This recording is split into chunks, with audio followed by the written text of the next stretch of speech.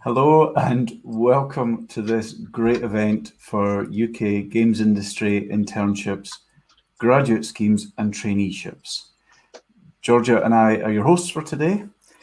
I've worked in the games industry for about 30 years now, from self-publishing on home computers to being producer on the early Grand Theft Auto games, to games commissioner at Channel 4 television, and now running Games Jobs Live, online recruitment events for the games industry.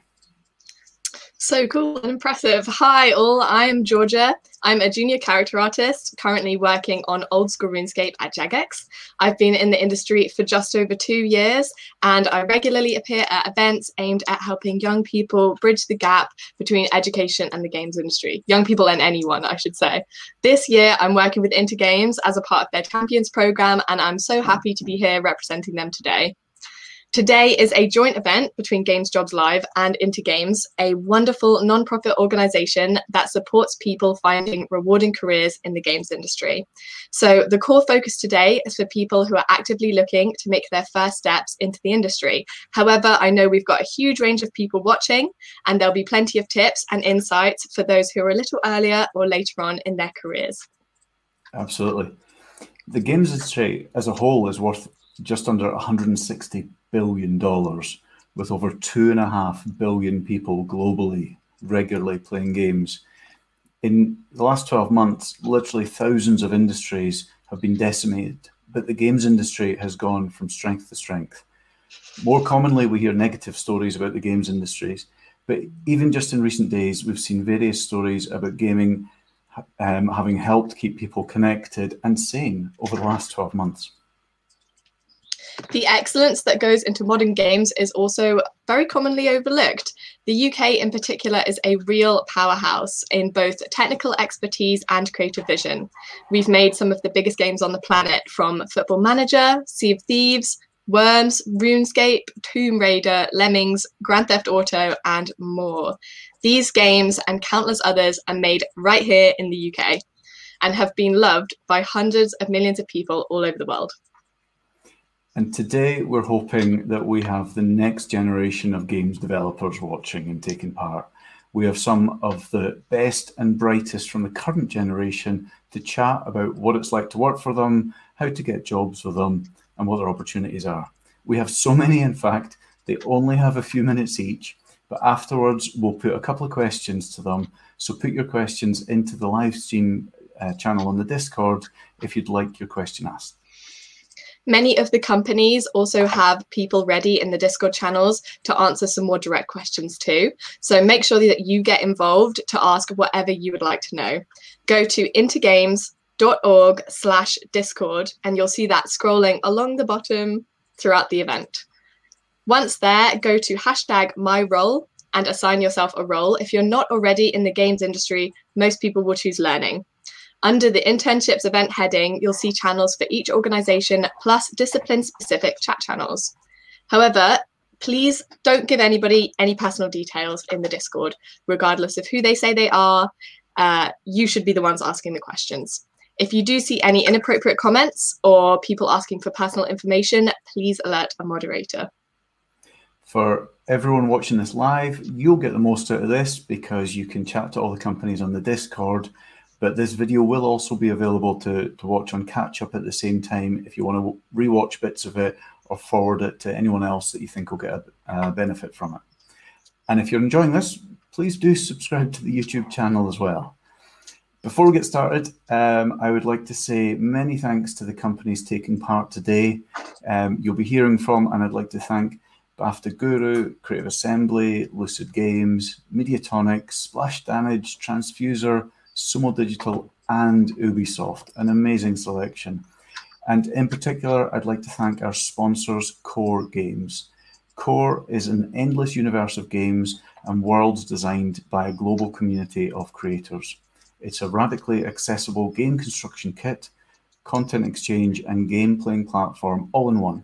With Core, you can create multiplayer games using the power of the Unreal Engine with no coding or art skills required. When you're ready to share your creations, publish them to the Core platform where they'll be instantly available to play. Visit the Core Games website at coregames.com. The link's pinned at the top of all the Discord channels. Georgia, you're kindly here representing Into Games. Can you tell us a bit more about what all they do?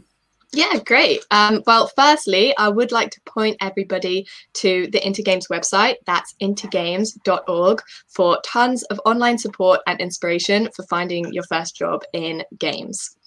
And I would also like to point everyone to the Into Games Twitter, which has the handle @IntoGamesHQ. This is the best way to keep up to date with our work, find out about new opportunities, and get involved in weekly live Q&A sessions. The Into Games Discord, once again, is intogames.org/Discord. And as mentioned, this has dedicated channels for questions and chat alongside this event. But even after today, we welcome you joining our growing community curated for tutors, care advisors, students, game enthusiasts, and industry people to learn, share, and collaborate on all things video games. Just a few of our Into Games programs which might be of interest include the Into Games Digital Mentor Program. This is a great one. This accepts applications all year round. We connect industry professionals directly to young people. Find out more at intogames.org. Coming up, we also have the Games Careers Week. That is a free online festival to inspire people from every background to discover careers in one of the UK's fastest growing creative sectors. It runs from the 26th of March to the 2nd of April, and you should definitely check that out at gamescareersweek.org. And as part of Games Careers Week, Portfolio Pit Stop is a day of specialized industry professionals responding to portfolios on Twitter that tag IntoGamesHQ and hashtag Portfolio Pit Stop. That's going to be some quick top-level feedback, and you don't want to miss out on Saturday, the 27th of March from 11 a.m. to 4 p.m. Fantastic, thank you. For anyone looking to get into the games industry, Into Games has a ton of amazing array of resources and events to help. Their website is now my go-to place to refer anyone looking for more information about getting into the games industry. But I think that's about enough from us. So let's crack on and get some of our amazing companies in. Remember to post questions you like to put to them in the live stream channel on Discord. I see there's a ton of questions already. Do jump into the other general chat channels, the discipline-specific channels, to chat amongst yourselves. And I know some of the companies are monitoring them as well, but do put questions to the specific companies in their channels. Our first company up is Creative Assembly, developers of the ridiculously successful Total War series, as well as one of the most terrifyingly atmospheric games I've ever played, Alien Isolation. So please give a warm welcome to Helen West from Creative Assembly.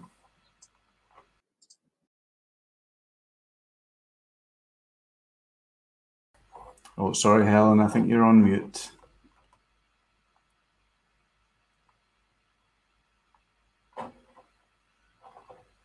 Oh, no, we still can't hear you.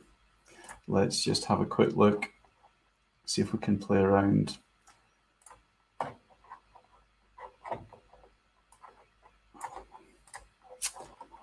No. No, oh no, we're struggling to hear you. What a shame. What a shame. Georgia, you can't hear Helen. No, I'm sorry, Helen, I can't hear you. Do you have a is there a button? Jimmy, a plug? This is the beauty of live events. We do connection tests with everyone. Everything works fine, and then on the day, something always goes horribly wrong. Helen, do you maybe want to try logging out and coming back in? So hopefully Helen will rejoin us shortly. Good luck, Georgia, you do Twitch events regularly. Something always goes wrong, doesn't it? So what is it? When people go to space, is it the 30% rule to plan for 30% of things to go wrong? You never expect it to be the first thing, though, do you? Absolutely. Helen. Does that work better now? That does work. Fantastic. Great. Hopefully, I'll get everything wrong, and from now on, it will be fine. You are our 70% that's gone wrong. Everything else will be fine. Fantastic. Brilliant. Great. Helen, well, I have another challenge because hopefully you've got a video to run. So just to make it extra difficult.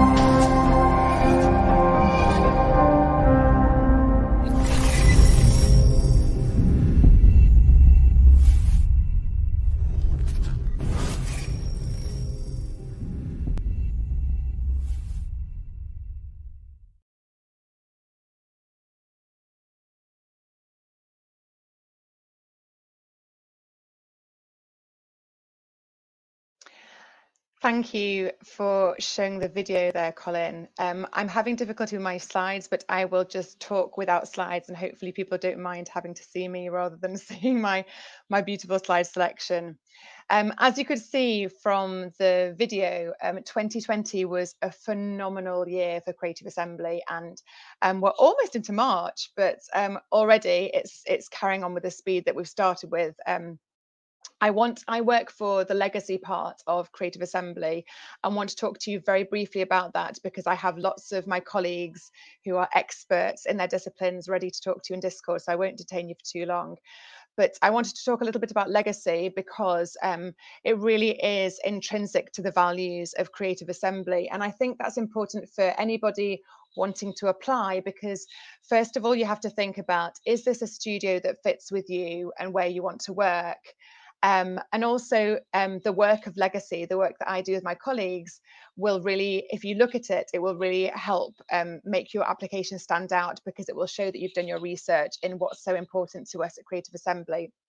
Our core values here are on quality, focus, teamwork, respect, and trust. And they really do permeate everything we do, from every interaction internally to also how we work with the games industry externally and with education partners. And the core of what we do is reflected in those values. With the legacy, we give back to education and give back to community, and our Creative Assembly ambassadors, they spend their time mentoring, working outside of Creative Assembly and working with the future talent. And in doing so, they ultimately enhance their own skills and their own career progression within the studio. So it's a everybody wins situation. But why is this relevant to you now? Well, if you're considering applying to our wonderful studio, understanding the legacy project and the fact that it's an award-winning best industry, it's won the award for the best industry in education for the last 2 years in a row, will help you understand the importance of it within our studio. We provide curriculum advice and guidance to many UK education establishments to help improve the quality of games and games education in the UK. But part of this is what we have, we call our Creative Chronicles, and it focuses on different areas of games development, such as art, programming, audio, everything you can think of. And really, these videos, which are all on our YouTube channel, show you everything that we're looking for, everything that we do, everything that we believe in, and answer a lot of those questions that I've already seen in Discord at the moment. But they'll answer them specifically to our studio. So if you're looking to understand the culture of Creative Assembly, this is the place where it really is rich with all that information. Has interviews with our experts, but also advice and inside knowledge and experience and wisdom. And as I say, and a sense of that culture of our studio. What you are always asking us, how do we network? You know, how do we know? How do we know as an applicant? How do you know what the studio is looking for? And on our Creative Chronicles really do show that. So we recruited over 200 people in 2020 and we just didn't slow down. We do provide a range of trainee positions each year. They are full-time paid positions and they have on-the-job mentoring and training, and they're very thoughtfully put together and curated depending on the needs of the studio. And we are a AAA award-winning studio, and so we do require a degree of accomplishment, which that usually goes hand in hand with a level of focus and specialisation. So really make sure in your application that you point clearly towards the role you're applying for, and your portfolio, your link should always represent that, and we should clearly be able to see where you're wanting to go within your career. Remember, your portfolio is your first impression. Nothing really else is considered on the same level. That will be your first gateway, and then once we think that's brilliant, then we'll start looking at other things. But in terms of your education, your geography, your experience is not that important. The first thing that we will always look at is the portfolio, because we're looking for the highest level of skill. We do have open vacancies at present. Our trainee roles tend to go up around Easter time.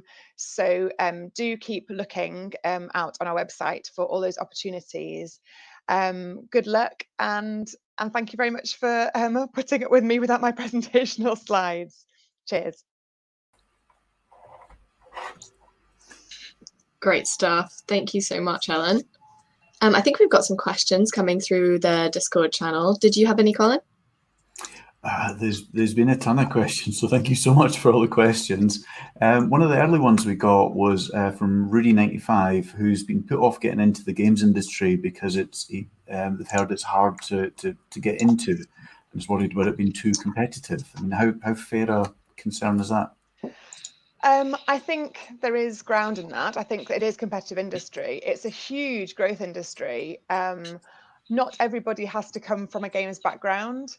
I haven't come from a games background. Many of my colleagues haven't. There are some roles which will always be more competitive than others. So perhaps you could think of alternative ways in if you're not quite so sure. But I think it always boils down to your research. You have to research your studio, research what you're wanting to do.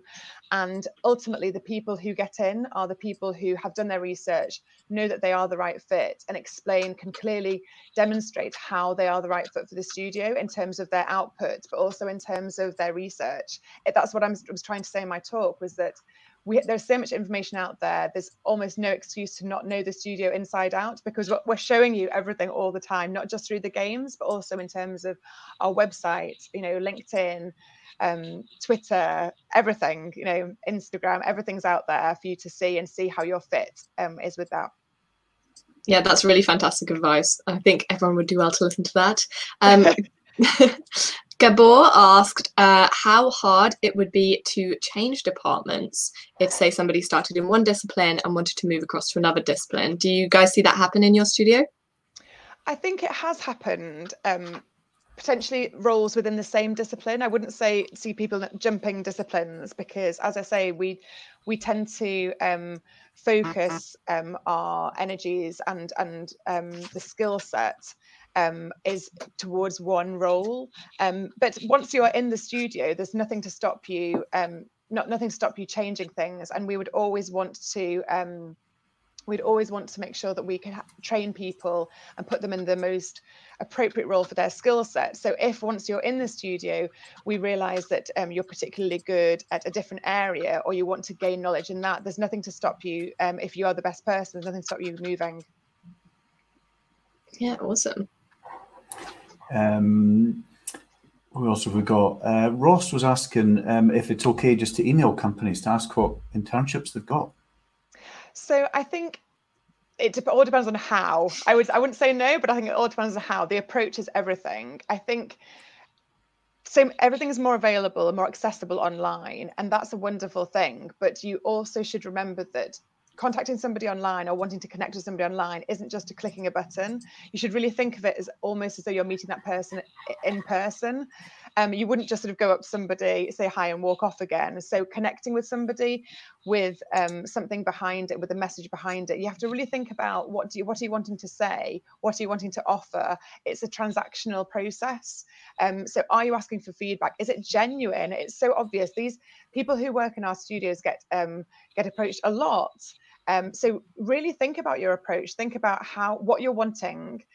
How are you going to ask for this? So always be polite. Don't just connect to somebody and not say anything. Make sure that you ask for something. If you're wanting feedback, then offer something as well and act on it. You could follow up in a few months' time and say, thank you so much for your feedback. Do you know what? I changed this and that and the other. And that, again, shows the studio that you know how to listen. You take on board what's said and you've actually acted on it. It's not just about, hey, I'll connect with Colin, I'll connect with Georgia, done, job done. You have to keep doing the work. That's the first bit of the work. So yes, do reach out to companies, do your research beforehand so you do that, have that excellent first impression. Brilliant. Thank you so much. Helen, there's been a ton of great advice. Thank you so much for joining us. Can I say one more thing? Sorry, it's just that I've got loads of my amazing colleagues in our Discord channel, and they are representing programming, audio, art, infrastructure, but also I've seen in your chat, there's the sort of social community manager positions as well. So the marketing brand positions, we've got people in there as well. So sometimes those people get a bit overlooked, but we've got representatives from everybody right now in the Discord, all ready to chat with you. Thank you very much. Absolutely. Very, very good point. Great. Thank you so much, Helen. Bye. Bye. So if you're not already on the Discord, the link is scrolling across the bottom of the screen. Log on, assign yourself a role in the My Role channel, and get chatting to Helen, our colleagues, and everyone else. We've got a bunch of good companies, and speaking of which, next up we have Core Games, who have an amazing platform to enable multiplayer games to be built in the Unreal Engine without needing any programming or art skills. So even I might stand a chance. Here from Core Games to tell us a little bit more is Sarah Linkus. Hello, everyone. My name is Sarah. I am the educational content developer for Manticore Games that makes Core, which is the platform that was just really more eloquently introduced than I could even say myself. But what I am here to talk to you today about is the opportunity to be your own indie studio. And I think, right now, especially if you're a new grad or you're moving into an industry and things like that, you're under this situation where you need these portfolio pieces, but you don't have the jobs to develop the portfolio. So you end up in this very artificial situation of needing to kind of generate the need for things. And the real amazing thing that you can do with Core is entirely produce, publish games that are played, that have been iterated over time, and actually make money. And you could do this I would say in Core, there are solo developers who have built every single part of their game, up to, I think most often we see teams of about 3 people moving into different roles. And the kind of exciting thing is that Core is this rapid iteration tool that's built on top of Unreal 4. So it takes all of the power, the beauty of Unreal 4, and then scales different parts of the operation so that you can focus on the part that is actually relevant to you and still end up with a complete working product at the end. So while we say you don't need the art skills and you don't need the programming skills, you can absolutely do them and use them to set yourself apart, just depending on what your goals are. Yeah. So, and this is especially interesting for what we might call disrupting the industry, but especially interesting for people who don't feel that they fit into one mold right now. Core is an opportunity that you just don't have to. If you wanted to do every single part of your project, from the design, project management, marketing, art, environment design, level design, and programming, you can absolutely do that. And there are people who have published, really nice polished games in a matter of months and prototypes in a matter of hours. And so it's really a great opportunity for you to say, hey, I can actually make games, I can design them and show them, and really actually become a professional without anyone's permission, because again, it's monetizable and you can make money. The designs of the monetization system fit really anybody's project design. So it's up to you and how you'd like to be supported as a creator and an artist. And especially when, let me go ahead and share my screen so I can talk about the different ways that you could sort of begin to interface with Core. Because what Core gives you is a number of assets that you can use. Let me actually share my screen so that I can do that. There we go. Sorry. And so as an environment designer, you can literally just build up a space and build everything you want using the pre-existing assets that are in Core. And what this allows you to do is to basically show your skill set at not only designing an environment that is pretty, that communicates an artistic idea and things like that, but that also controls the cognitive load for players, focuses on the appropriate parts of the thing, all of that, and make this an instantly playable space that people can just walk into right away. So we have a number of primitive assets that everything is built out of.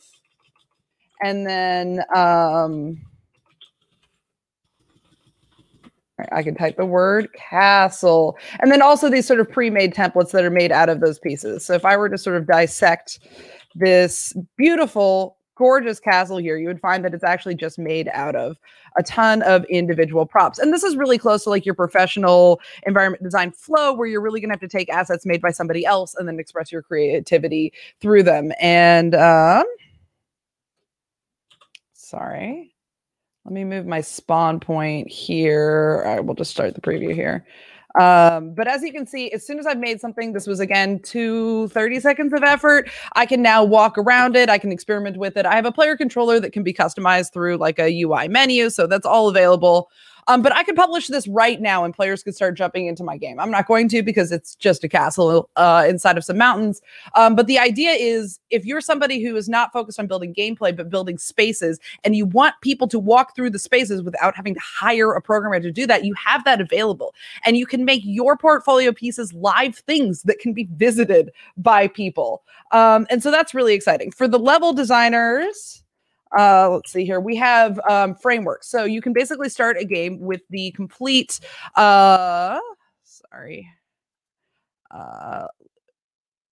sure, we'll save them. So you can start a game with basically the complete logic for a number of similar games. We've got dungeon crawlers, we've got capture the flag games and first person, third person shooters and things like that. And if you just want to design a really cool level around that, similar to the environment artist, but much more thinking about the gameplay mechanics, you have that available with any of these. The core battle royale is a really interesting, study in the design of different like pockets of environment that you can check out for sure. And so it allows you basically to create a piece that is, again, testable and playable without having to rely on just building into somebody else's shooter system, like, modding Halo or things like that. You have the ability to customize all of this, work with somebody who can like really, really customize, build new weapons and things like that, but also completely focus on the part that you want to do and want to prioritize for your project.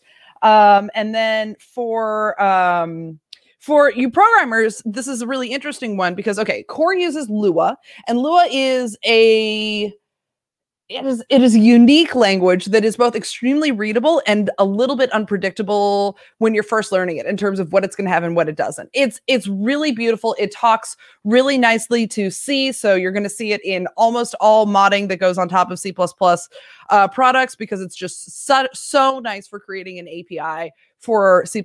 And what you could do as a programmer, because Lua is really flexible, it's not actually typed or it's dynamically typed, is that you can control the entire architecture of your project. So you can not just be working on, say, oh, my job is just to do this like tiny piece and to make sure that this widget doesn't go off the screen, but really you can get in and sorry, I lost my train of thought. So you can get in and like completely design the architecture of the project, come up with the organization. Are you going to use a model view controller pattern? Are you going to use a different one? You can actually choose any one you want in Lua because it's really flexible and not very opinionated on that subject. So it allows you to choose lots of different operations. And I can actually stop sharing my screen now. I think that's all I have for that. But everyone should check out coregames.com just to see the variety of different styles and games like that. And then for you project managers and marketing, it's probably a really hard role to get into without the experience. But what you can do is get into a small group, learn some technical skills. I think technical skills are really highly valued in project management and designers now. So just interfacing with it is really powerful, and you can come up with these tiny groups who would hugely benefit from your organization and from your marketing skills, because this is a beautiful lab where I can look at a game and I can see, okay, today this has 71,000 plays, and after my campaign I did this. It is very trackable. There's also metrics that you can download for the games and things like that, but it's really easy to demonstrate quantitatively your impact in a nice lab that's like right now still in the beginning stages. So the opportunity for growth is really high. Core's been out for about a year, and it is a really beautiful, amazing tool for everybody to bring in what they want. Do I have time for questions? I can jump in the Discord if not. I think we've got time for one question. Okay. Georgia? That was awesome demo. Thank you so much, Sarah. So I think the best question we got was so from an indie point of view, this is from the _ guy. If somebody say had their own game, would you suggest pitching it to a studio or making it and publishing it completely themselves? For us, I would say make it, publish it completely, show it you can do that. It's one, free in most cases, and a much more powerful way to demonstrate the thing. Everybody wants to see at least a prototype. And like with Core, for example, you totally own the IP. So if you want to make it here, show it here, play it here, and then you build it entirely yourself over again, you would completely have the flexibility to do that. And, you know, you look at like my favorite game in the world, Celeste, made on Pico 8, beautiful, tiny, little in-a-box demonstration of how fun this mechanic is, and then completely rebuilt as the beautiful, beautiful game that you can download from Steam and where have you. Nice plug for your favorite game there. Yeah. Well, awesome. Thank you very much for having me, and I hope to see you all in the Core metaverse in the future. Absolutely, and thank you for getting up so early to do this. Yeah. Anytime. Okay. Amazing stuff. So cool. So much energy. Right, Yeah. still to come, we have Mediatonic, BAFTA, Lucid Games, Ubisoft, and Transfuser. But before that, we jump up to Yorkshire to hear from Sumo Digital, one of the fastest growing games companies from the UK, developers of the likes of Crackdown 3, Team Sonic, and Team Sonic Racing. From Sumo Digital, let's bring on Jake Habgood. Hey, Jake, how's it going? Hello, how do? Okay, so hi, my name is Jake Habgood. I'm Director of Education Partnerships at Sumo Digital. And I'm just going to talk you through some of the internship and placement opportunities that we have at Sumo. So if I could just have my slide deck up. Brilliant. Okay, so Sumo, you know, we've been lucky enough to work on a huge range of amazing video game franchises.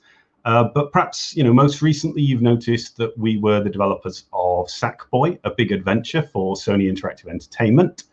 Founded in 2003, you know, we have worked on a large number of titles, over 60 titles, including all the brilliant games shown here. And in fact, many more that we couldn't fit on a single slide. We have 8 studios in the UK, in Sheffield, Nottingham, Newcastle, Brighton, Leeds, Leamington, and Warrington, as well as additional studios in India, Poland, and the US. And I'm going to tell you, as I said, about the placement, internship, and apprenticeship opportunities that we have, particularly in our UK studios then. So I'll begin by talking about the opportunities that we have in our undergraduate placement scheme. So, you know, this is something that's been running for a number of years, but obviously as the Sumo Group grows, we're getting more opportunities. So in the last year, we had opportunities in art, audio, code, and design disciplines, and placements were available across all of our UK studios. And you know, these are 12-month paid placements aimed at second-year undergraduates who are seeking a year in industry, perhaps part of a sandwich degree or something like that. Applications open in December and close in January for around about a September start. So, you know, you've missed out this year if you've not already applied, but perhaps if you're in the first year of your course and you're thinking forward, thinking ahead to, you know, applying for next year, then it's good to know that it's only the end of this year that you would need to be applying for that scheme. So I think one of the critical things to say about this is that these are, you know, real opportunities. These are not making the tea. These are real roles on real development teams performing a development role on a live project. So we need applicants to be able to demonstrate industry-ready skill sets. So what are we looking for? Well, across the board then, we would expect you to have at least a 2-1 degree, or be on track for a 2-1 degree or better classification. In terms of artists, we are looking for specialization. We are looking for exceptional portfolios demonstrating skill sets in environment art, lighting, technical art, visual effects, character art, or animation. In terms of audio, then, we're looking in particular for portfolios of sound design. So we're not looking at music portfolios at the moment, but we are interested in sound designers.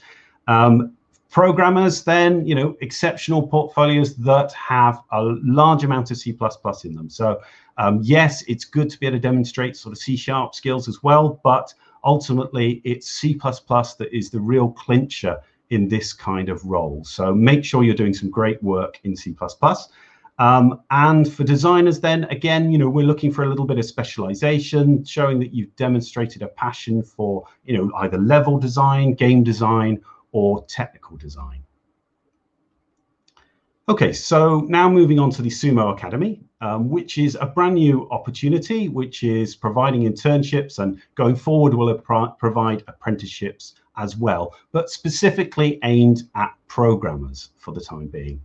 So this is something slightly different. It is 12 to 24 months of training and work within the Sumo Digital Academy. Applications open in May and close in June for a September start. And this is, something that would be ideal for talented graduates who don't have a games industry portfolio. So specifically, we're thinking about, computer science students, mathematicians, physicists with first-class degrees who are interested in, retraining and looking at a role as a game programmer in the games industry. We would also consider, people with professional programming experience from another industry. Or, exceptionally, we would even consider people without a degree, but with an exceptional hobbyist portfolio. So, great to see all sorts of different game engines used there, but we would need to be able to find candidates who can demonstrate a real talent and aptitude for learning C++ as well. And, we have some C++ learning materials available to enthusiastic applicants if you get in contact. Okay, so this, in the long term, is something which is part of a new games industry initiative to develop a level 7 game programming apprenticeship. This is an apprenticeship scheme that is postgraduate, so aimed at typically people who already have a degree. And it has two specialisms: a game software programmer. So that's somebody who is on a game team working on game logic, programming the actual sort of mechanics of the game, for example, and a game technology programmer who sits on a core technology team developing the technologies that underpin a game and something like that. So the length of the apprenticeship would depend on existing training. So it's up to 24 months, but a minimum of 12 months. So, perhaps if you are a really talented computer science student who's worked in languages other than C++, it might only take you 12 months to kind of transfer your skill set. But perhaps if you're transferring from mathematics or physics or another discipline, it might take you a bit longer. And because of the way that apprenticeship schemes work, we can't retrain anybody who has already received training in this area. So unfortunately, this kind of opportunity is not for anybody who has an existing game programming degree. It's only for people who haven't been trained in that area already. Okay, so those are the two main opportunities that we have at Sumo. And if you'd like to find out any more, then you can find out more information on the Sumo Digital website about the undergraduate placement scheme, and check on there back in December 2021. And for the Sumo Digital Academy, check out the Sumo Academy website around about May time to find out more information there. Okay, that's me done then. Awesome. It's so good to see studios offering amazing ways for students to get into the industry, students and other. Yeah, all right. Absolutely. Yeah. Jake, a couple of questions. You just mentioned the Sumo Academy. In fact, let's bring up the details again. We've got Watson121 asking if that's a paid scheme. Sorry, can you say that again? The Sumo Academy, whether that's a paid scheme. Absolutely paid scheme. Yes. No, all apprenticeships are paid schemes, and you would be paid throughout that, essentially to train, being paid to learn, which I think is something that's very exciting about apprenticeship schemes. I think it's it's completely turning the tables on the sort of system that we have in universities at the moment, where you pay for your degree. This is something where your training is paid for you. So I think that's very, very exciting. Awesome. I think there's been quite a lot of chat in the live stream server about getting into design specifically. So a couple of people were wondering what would be expected to see on a design portfolio, and sort of what's a good route to get into design. I think that sort of depends on what kind of design role you're hoping to have eventually. I think it's very useful to have some technical skills if you're interested in being, for example, a technical designer. And that can take you a long way in design. It can get your foot in the door, get you involved in a project and developing your skill set. But then, some designers will spend their time writing documents. I think, it's always great to see really good writing skills and the ability to be able to communicate through documentation and, get your vision for a project across on paper. So that's something sort of really important for other kinds of design roles too. Also, we just got a really quick follow-up on that one, on how you would define a technical designer and what would be in that portfolio. Okay, so I guess years ago we had a project where we were doing work with the Microsoft Kinect, and there were a lot of students that came onto that as technical designers who were configuring the sort of positions associated with that. So they needed to know about sort of 3D geometry in terms of being able to sort of define to the program exactly what pose a player should be stood in order to trigger something to happen in a particular game. And then they were setting up all these poses in that game to make that program work. So it was slightly mathematical. It involved an understanding of 3D, but at the same time was working with tools and doing sort of more of a designery role. So it's got that technical design slant to it. Awesome, so interesting. Absolutely. Okay, I think we're out of time. Jake, thank you so much for joining us. You're very welcome. Great. Georgia, what's next? Awesome. Yeah, so next up, we have none other than Splash Damage, based in the London area, who focus on multiplayer first-person shooters, most recently working on the Gears of War franchise. Here is a video sent to us by Sophia White from Splash Damage. Unfortunately, we won't be taking any live questions after this video, but please pop any questions that you do have in the Splash Damage channel on the Discord. Hi everyone, my name is Sophia White, and I'm the recruitment coordinator at Splash Damage. I work as part of the internal recruitment team, and we work closely with the game devs on their respective roles and handle all communication with candidates in the team. Splash Damage are an award-winning game development studio based in Bromley, where we work on multiplayer, first-person shooter games. Some recent titles include Halo, the Master Chief Collection, Gears 5, Gears Tactics, and our very own Outcasters, which is on Google Stadia. We are always looking for new talent to join our studio. Our careers page is constantly being updated with new opportunities. One of those that I would like to highlight to you today is our Associate Video Editor role.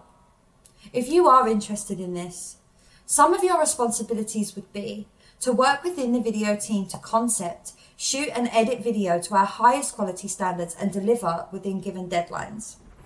You would be liaising with the game teams to help plan, produce, and deliver video content on time. Complete post-production for projects, including grading, mastering, encoding in different formats, and uploading to the web.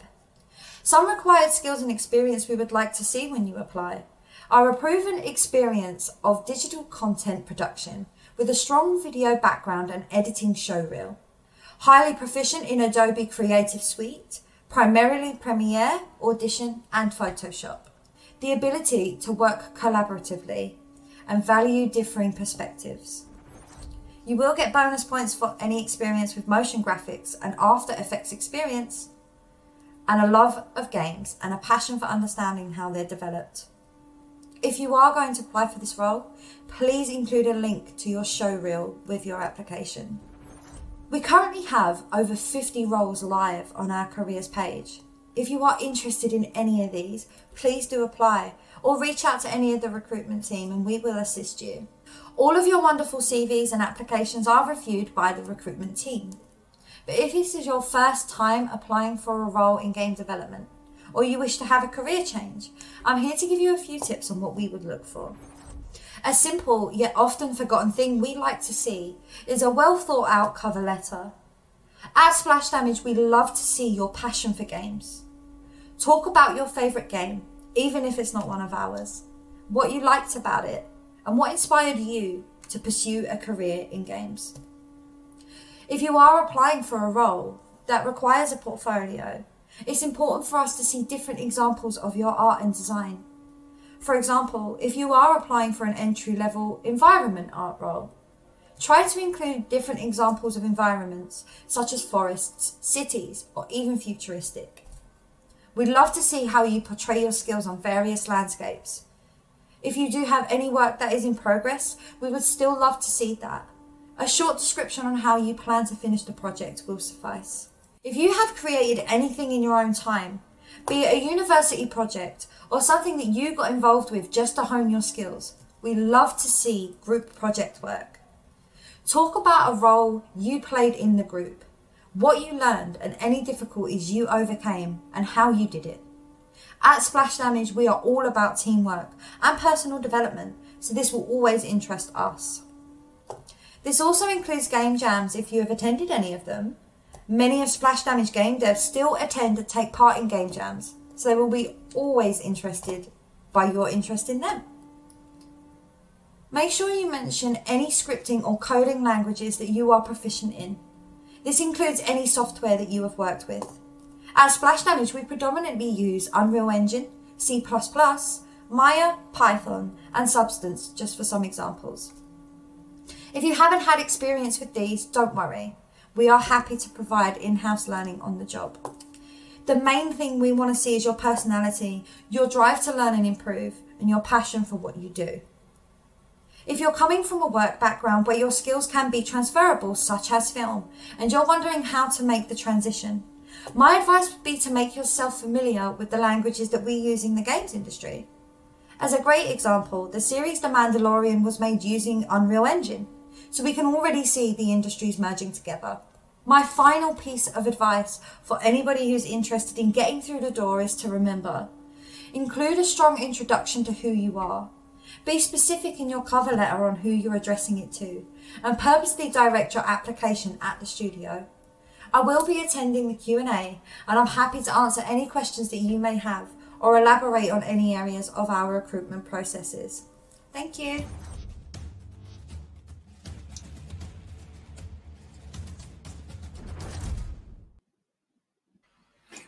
Great advice and some really good pointers there from Sophia at Splash Damage. So do jump onto the Discord if you're not already on. The link's scrolling across the bottom of the screen.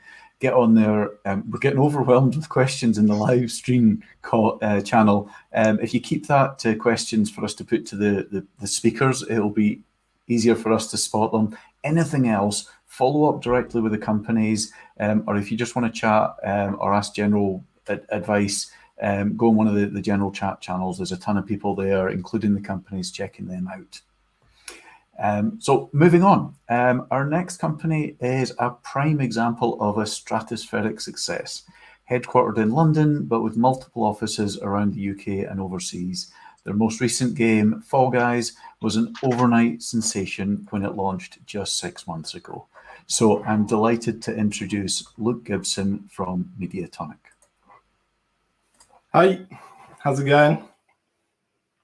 So, hi, I'm Luke Gibson from Mediatonic. Thanks, Colin. Thanks, Georgia. Really enjoying the event so far. Can people see my screen? Do I need to? There we go. Cool. So I'm here today to talk about Tonic U, which is our initiative to support a wider set of people with the skills and opportunities they need to build rewarding careers and amazing studios. So firstly, who are Mediatonic? Well, we're now mostly known as the home of Fall Guys, but behind all of that, we're actually more than 300 devs who really believe that games are for everyone. Believing games are for everyone means backing a future with more diverse creators, players, and games. And that's really the heart behind Tonic U. So if you're building a portfolio, a career, a studio, or even taking your first steps in game development, we want to help you. So how do we do that? Firstly, we're working on a series of micro courses to give you insight into what it's like working in a studio and how our team think about their work. Right now, our first 4 courses are live. So that's integrate 3D into your concept art process, pitch your game idea, take your first steps into game design, and build your own webcam, which is our COVID-19 COVID-19 work from home special. But we're already working on season 2. So if there's something you'd like to learn more about, do let me know. I'll put my Twitter and email up at the end. Secondly, we're building a community for creators. Being a game developer involves growing your creative and technical skills, as well as building that portfolio. And doing that on your own can be really tough. We all need a little help. And we think there are 3 ways that our Tonic U community can help with that. Firstly, encouragement. A supportive network is a huge multiplier. We want to help you meet people that will encourage you and help you build your momentum. Secondly, accountability. Knowing that other people are eagerly awaiting an update from you can be a great motivator to keep going even when it feels tough. And thirdly, skills. A broad skill set is incredibly valuable. We design our courses to help you pick up useful additional skills, whatever your role in making games. So it's worth engaging with the ones that are kind of outside your discipline as well, to kind of round you off. So with all that in mind, we have a Discord community. And firstly, a huge shout out to everyone that has already joined us there and is watching this event today. You're all amazing. Thank you for being part of our soft launch. But the key focus at the moment there is what we're calling Flex Friday. So every week on Friday, the idea is that everyone shares their work in progress from the week. And if you're happy for others to see it, we'll share a selection of the work on Twitter too. But the idea behind it is to kind of normalize seeing work in progress. You can go on ArtStation and you can see incredible work from people, and it can get a little bit discouraging. But the truth is, everyone has to start somewhere, right? And so being part of a community where you can share what you're working on right now and get some immediate encouragement, and it's been really beneficial. We've already seen some people who came in a little bit discouraged and have made incredible work already just in the last few weeks. So that's the Discord community as well. So to sum up, we really believe games are for everyone. We're still working on our internship program, so stay in touch with us to hear more about those specific opportunities. But in the meantime, take some tutorials, join our community, and let us help you build your momentum. And then also, before I go, a massive shout out to Molly, who is bravely fielding questions in the event Discord. And I'm going to go and help her out in a minute as soon as we're done. So that's all from me. Awesome. Thank you very much. Look, yeah, Tonic U seems great. Great to see the communities growing, and strongly recommend everyone today jumps on board and takes part. I mean, obviously, we've actually managed to avoid talking about COVID too much so far this stream. But from your perspective, what's life going to look like in 12 months' time? Do you expect a normal return to the office? What's your approach on remote working? Yeah, I think it's really tough. There's so much uncertainty, isn't there, about the future. We've kind of tried to take a flexible approach, and in fact, a number of our staff have made kind of life decisions about where they live based on working remotely. So I think the industry as a whole is going to be a bit more flexible in the future. That said, obviously there is like something magical about being together, and so we'll try and think of ways that we can make that happen in a safe way that's accommodates different lifestyles, but also allows for that magic to happen when you're together.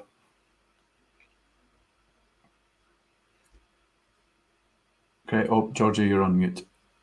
Oh no, shame. Sorry. Yeah, I was going to say, but working from home really has become the new normal in some ways. But let's see how that goes.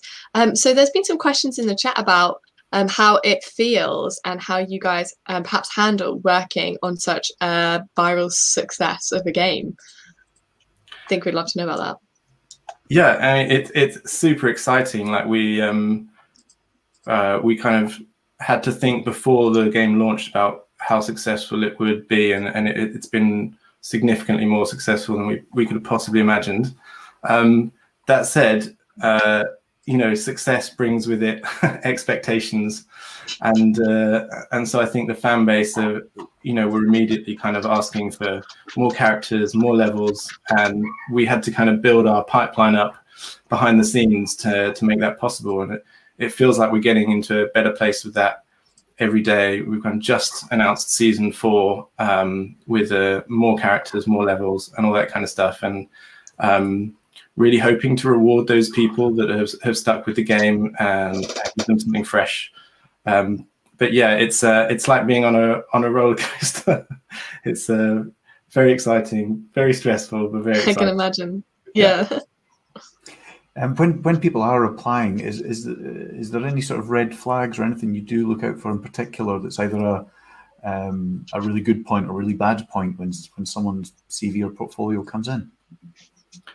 Yeah, I think like some other people have said today, like if you don't show any kind of interest in Mediatonic or our games, that would be a bit of a red flag. You know, it's probably not great to just spam all the different studios with a kind of generic thing. You kind of have to tailor it to. We're all very nice people, but we're all doing quite different things. So it pays to kind of tailor your approach. And then other than that, like especially early career, it's so based on your portfolio. And so it's not always like your portfolio isn't good enough, but it's like, is it the right match for what we're doing and the kind of things that we do? So like you can get a lot of rejection trying to get into the games industry. So my advice there would just to be like, don't take it personally. It might just be that you're just not a great fit for the place that you've applied for, and dust yourself off and try again. You can do this.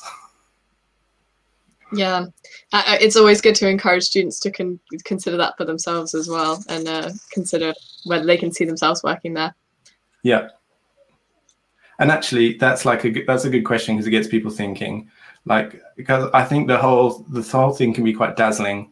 Like, oh, I'd love to work there. That looks amazing. Look at their games. It's fantastic. But once you kind of engage with it a bit critically, like what might it be like to be at Mediatonic? What kind of things might they be interested in or worried about? And even just engaging with that kind of question, it shows a lot of insight by the time you're getting to talk to one of us. Great. Georgia, we've got time for one more question. Any burning questions that have jumped out to you? Ooh, let me have a look back into the chat. What about for fun? What does everyone at Mediatonic do for fun? Well, you know what? We've actually been talking about this. We just before lockdown, we moved our London office from the Strand to Victoria, and nobody's been in it yet. But we spent the last year trying to decorate all the different meeting rooms with different things that the team really love. So there's obviously a room that kind of pays homage to different games and stuff. But probably the coolest one, in my opinion, is the pets room. We've got a room that just has like a wall of pet pictures. That's amazing. So yeah, there you go. That's what we love. That sounds great. Yeah. Very cool. Yeah, we'll need to come and visit once all this is over. The Absolutely. Good vibes only meeting room. Yeah, you're always welcome. Yeah. Awesome. That's been great. Luke, thank you so much for joining us. That's been really useful. You're in the Discord. That's right. I believe. You've obviously got your own Discord as well, but for the next hour, you're kindly staffing the Discord here. So if you're not already in the Discord, the link scrolling across the bottom of the screen, it's intogames.org/Discord. That's intogames.org/Discord. If you punch that into a browser, it'll basically redirect you straight to the right Discord if you're not already there. Get on that, chat to Luke and all the other great companies we've had today. Luke, thank you for joining us. Thanks. See you later. Awesome. Some great info there. Wow. Yeah, absolutely. Yeah. And I see various people asking whether this stream's recorded. It absolutely is. There's so much information. I think people are going to need to watch it again. Some people have joined a little bit later. So yeah, absolutely. Same link on YouTube. You can rewatch, freeze frame, whatever you want to do to extract as much information out of this as possible. So get on the Discord, and if you're enjoying this, please do like the video and subscribe to the channel. Games Jobs Live does other events. We've got more recruitment events coming up. They tend to be normal recruitment focused rather than internship and placement focused, but there's always something interesting coming up. Georgia, it's probably time for a little reminder about some of the Into Games initiatives. Awesome. I would love to remind you guys about what Into Games are up to recently. So another quick recap for anybody who might just be joining the Into Games Digital Mentorship Program. This one is really, really good. You can join it all year round, and it's a great way to get paired with an industry professional who is going to help you directly. Find out more at intogames.org. Also, just to quickly recap Games Careers Week, which is a free online festival to inspire people from every background to discover careers in one of the UK's fastest growing creative sectors. That is the 26th of March to the 2nd of April, and you can find out more information at gamescareersweek.org. And lastly, just to recap the Portfolio Pit Stop, this is going to be a great one running via at IntoGamesHQ on Twitter. And if you hashtag your artwork with Portfolio Pit Stop on Saturday, the 27th of March, then you may receive some specialized industry feedback from some professionals who are going to be online looking at your artwork. So that's a really good one. Portfolio Pit Stop via IntoGamesHQ on Twitter. Check that one out. Great stuff. Yeah, I hope everyone gets the chance to check them out. Just before we introduce our next speaker, just ad-libbing a little bit. I mean, Georgia, your own journey into the games industry. I mean, what was that? When did you first know you wanted to get into games? So I was really interested in being an animator, actually, specifically. So I decided to go to university to become an animator. And it was when I was at university that I sort of realized I was really quite terrible at animation. Thankfully, the university that I had a bit of an umbrella year for a first year. And I would suggest that if you're thinking of going to university and you're not too sure, or you think that maybe there's lots of things you might like to do, looking for a course that has a common first year between multiple different disciplines could be for you, as it was for me. I ended up switching across to 3D modeling and specialized in character design. Yeah, I would recommend doing that if anybody's interested.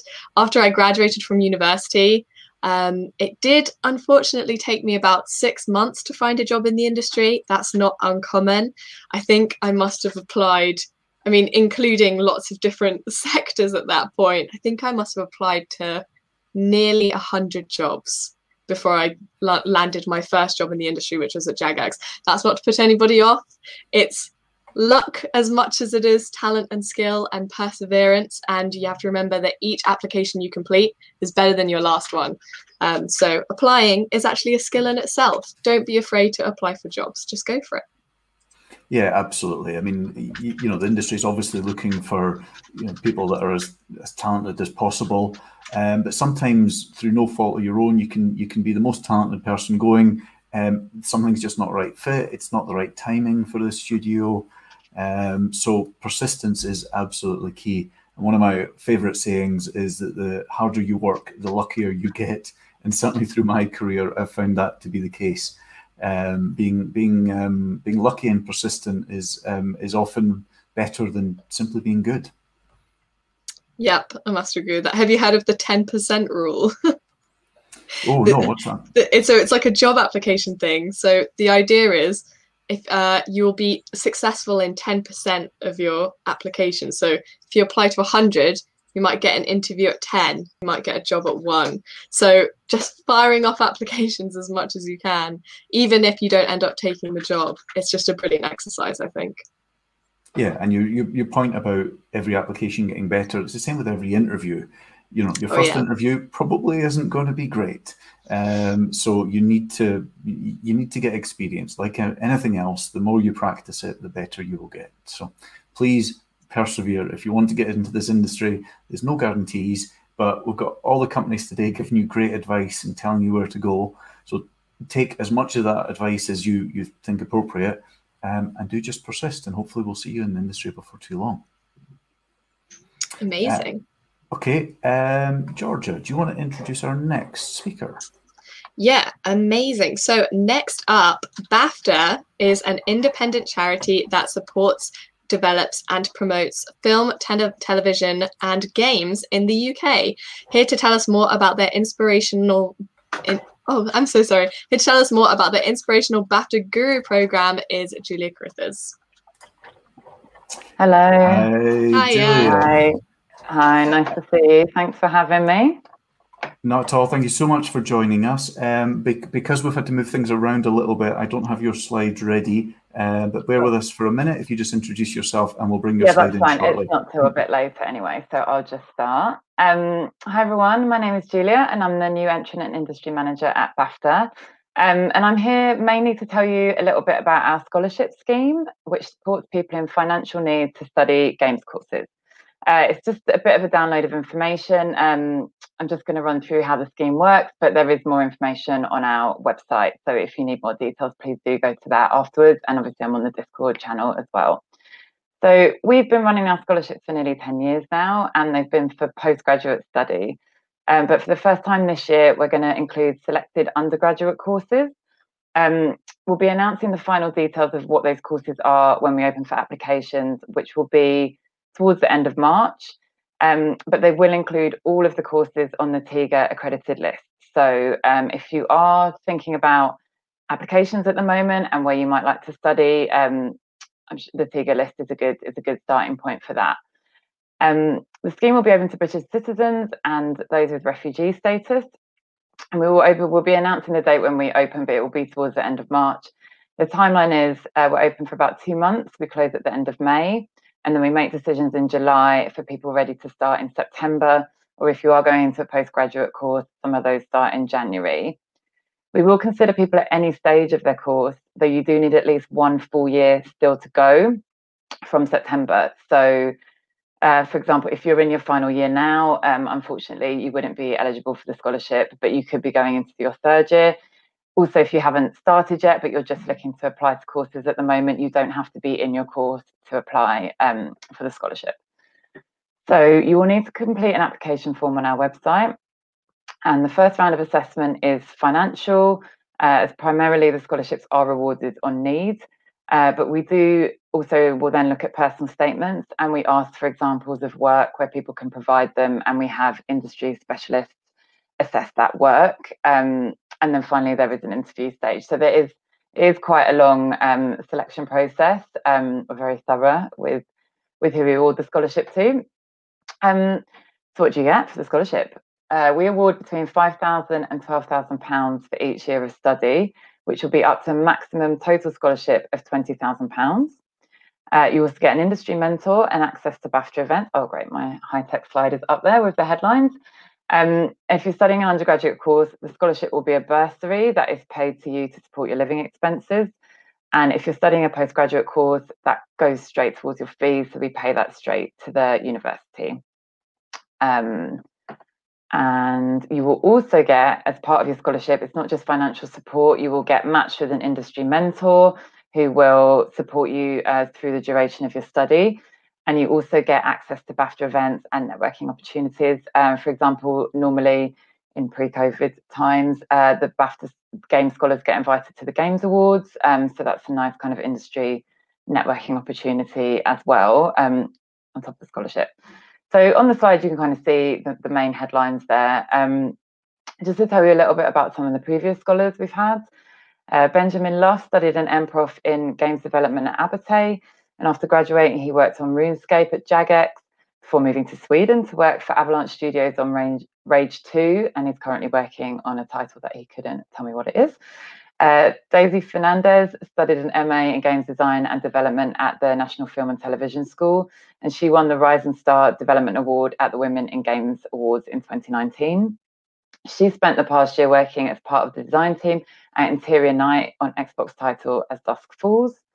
And Carl Horwood, also a recent scholar, also did an MProf at Abertay and went to work at Ubisoft after graduating.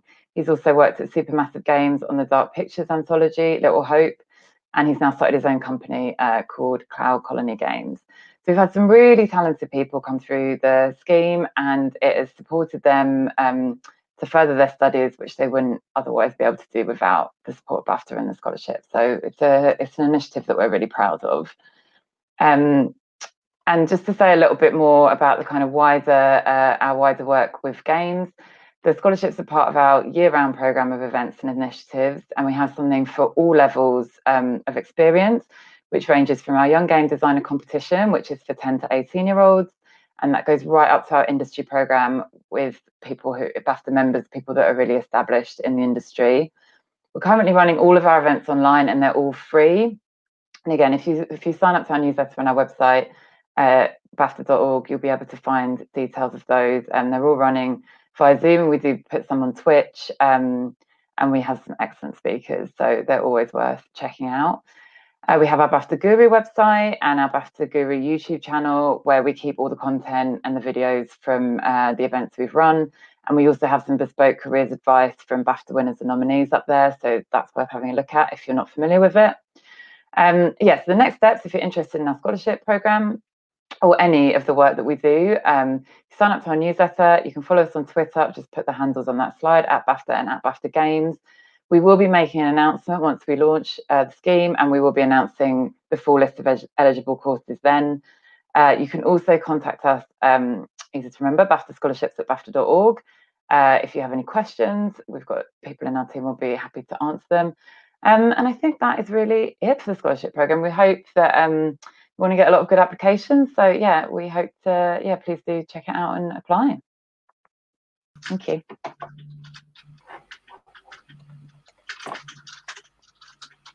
Awesome, great stuff. So Julia, we have one question from the chat. So that's, how important would you say that networking is within the games industry? I think, like with anything with films, with all with film, TV and games, it is important. And I know that, I mean, that's why we have the kind of the mentor element to the scholarship as well, because it's not just about what you learn at university or on your course. It's about getting that industry connection and learning how to, build those connections. That's where the jobs come from. So yeah, I would say it is important, but I think the games community is actually quite good at doing it, I think, because people are very online, and I think people are very open for kind of connecting with other people. So and it's a bit less intimidating if you don't have to be in the room sometimes. So I think, we sort of say to people, approach everyone as if they're a future collaborator. Like, it might not be a project that you're working on now, there might not be an obvious connection, but you sort of never know. They could be, your future colleagues, or, you might suddenly need someone who's got that expertise that you met at something 2 years ago. And it's just great to sort of build those contacts where you can. So yeah, I would say it's important. When would you say to start doing that, to start building their network? Is there sort of any, is there, would university be too early, or would you say even before university? And also, how would you give any tips for doing that online, as most of us are now, and not in person? Well, I would say as soon as you know that you want to work in games, as soon as you've got an idea, then, there's no time like the present to start building those networks. And if there's games that you really like, or small companies that you really like the work they do, I think people are very open to people reaching out, especially, the beauty of everyone being online. Like, people have 15 minutes to do a Zoom call. It's not such a big time commitment for people meeting in real life is. So I really think, it's worth kind of making them, reaching out to people and telling them that you like what they do and what you're interested in, I think is always a good starting point, really. And, I can see, when I was watching the YouTube, I was watching this afternoon, and all the community there, all of these people, anyone that you're interacting with is a potential kind of contact. So I think it's sort of approaching it like that, really. It doesn't just have to be someone 5 years ahead of you or who's really established in the industry. It could be someone who's, one of your peers who you might need their expertise, or, there could be someone that you're forming a games company with in the future. So I think kind of the more people that it's only a good thing. Yeah, great advice. You never know who you're talking to, even, do you? Yeah, exactly. Absolutely. I know from my point of view, I've always loved the fact that, BAFTA is such a prestigious organization. It represents all the all the film and TV side of things, and growing up, that was what I associated with. So the fact that it does so much in games, I think is great for the games industry and for all screen industries. How much collaboration is there between, crossover between games and film and TV? Is that something you see much of, or are we still quite siloed, do you think? I think the industries are still very different. I think there is some crossover, and I think probably more between film and games, obviously in terms of the kind of visual effects and artwork and stuff. I think it's definitely something that as an organization we are trying to kind of make people realize the similarities, and learning skills from another craft area only enriches kind of your own practice, really. And I think there's definitely a lot that film and TV can learn from games, and vice versa. So but I do think the industries kind of work quite differently, and the career trajectories to get into them work quite differently. But as an academy, sort of one of the good things of having members from all chapters is to kind of encourage people to have that cross-pollination of ideas, and also bring those skills in from other disciplines to enrich the craft. Great. So I'm going to hold out hope for being part of the next James Bond film. So that seems fair enough. Great, Julia. Thank you so much for joining us. That's been great. Okay. Thanks very much. Bye. Cheers. Okay, we are running exactly on schedule, which is great. So we're going to be able to get through everyone without running out of time. Next, we move further north up to Liverpool to hear from Lucid Games, who have worked on franchises such as Star Wars, Need for Speed, and perhaps my personal favourite, Geometry Wars. So from Lucid Games, please welcome Holly. Hello.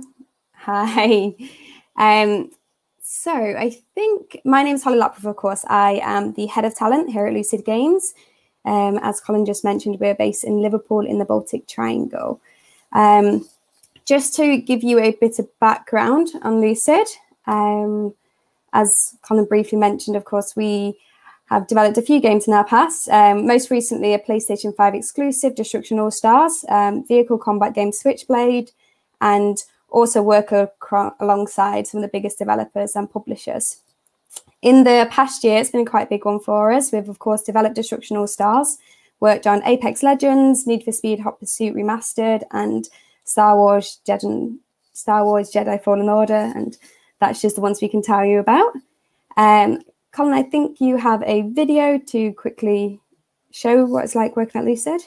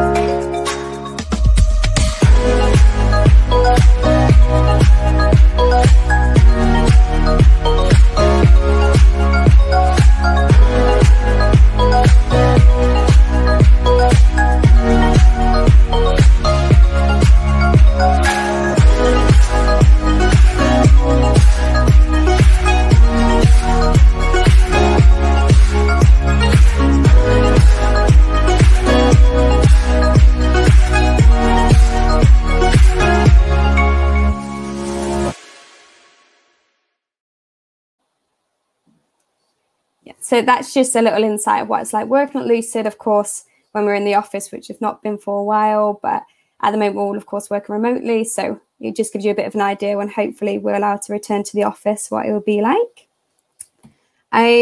So the reason why you're all here, of course, how to get into games, first and foremost. There's a lot of different advice that you'll get across studios, across people, across the industry as well. Some of the advice that I like to give out to people before being ready to even get into games, so literally as soon as you know you're going to be working in the industry, is to start networking with people and attend a lot of industry events like today, of course. But network with people at your level, at a senior level, maybe 1 year's more experience, and you just to understand the industry a little bit better and understand exactly what it takes to get into games, is also what you can expect when working for studios. And as well, just to get familiar faces when you do start going to interviews and applying to jobs as well. So I'd also recommend on top of that as well is to follow companies. It's so difficult to find the right company to work for, and there's so many amazing ones out there that it's good whilst you are looking and whilst you've got a few years of studying or not being ready to work in companies, to actually start following companies, learn about what they do, understand the company culture and the games they develop, the games they assist on, anything. On top of that, of course, sign up to any job notifications that they may have. A lot of studios have places you can sign up just to get notified as soon as they have a game job opening as well. If you are ready to start working into companies and start working in games, of course, I would definitely recommend just sending speculative applications. It's something what not enough people do across the industry, and people think that there needs to be a job available for you to apply for, or that you need a certain level of experience. But I can't tell you how many applications we receive from people when it's suddenly there's been a conversation an hour or two before and we think we need this person so we can get them into this part of the company, and then a speculative application comes in, and it is a lot of the time just luck with timing essentially. So I definitely recommend, if you are ready and you can start working, whether that's part-time, full-time, with placements, just to send speculative applications, and you never know what you might get back from them. And then on top of that, if you don't get a position or a studio's not looking, just always ask for advice. There's so many people out there who's been in the same position, tried to get into the industry, and are more than willing to just give you advice on anything, whether your CVs needs changing or your cover letter or your portfolio. We're all more than happy to help, especially at Lucid, but also across the industry. I've known this from previous experience, but everyone is more than open to discussing with you how to improve, and also when there might be jobs coming up as well. So in terms of applications, I know, of course, it's a big thing, and there's a lot of advice you can get as well in CVs and covering letters. But from a Lucid perspective, and from myself working in recruiting graduates, people at entry level, or people looking to change from different sectors into games, from working with them the past 5 years, I've always kind of given the same advice, which is to make your CV very clear, always bullet points, always document what you've done as well. And then your covering letter, really tailor this to studios. It kind of relates back to when I was mentioning earlier about following studios, but with your cover letter, if you tailor it to a studio, talk about why you want to work there, talk about the games that the studio's developed, for example, it really does help make you stand out from the crowd, and really does sort of bring a little bit of personality as well to your application. Portfolio, of course, this is a huge one, and most of the time for a lot of our roles, especially with art roles, we don't focus too much on CVs, and we really do just look at the portfolio and the previous work examples that you have. So from whenever you know you're going to get into games, and when you do start either developing things or designing things or anything, just start creating little bits of work, putting them to one side, putting them in folders, and really just having good examples. And you can show your growth as well. So if you created something 4 years ago that wasn't particularly as good as your work now, it's always good to show how you've developed as a person, how you developed in your experience as well. We like to see small projects, I'd say. We also like to see how you can work as part of a team. You might be doing this at university, but we also like to see small finished projects from start to finish, so we can understand your experience in that sense as well. I'd also recommend trying just different technologies. It's always good to see someone who's always keen to learn new technologies and can work with a numerous different ones. In terms of opportunities, so at the moment we are about to launch our placement scheme, which we will be having over art, animation, design and programming, which will be eligible this year for people in their second year, and then for the sandwich year placement year. We also have graduate opportunities that will be going live quite soon, which will be across art, animation, design, QA and programming. More details will be released on our LinkedIn, on our website, on our Twitter.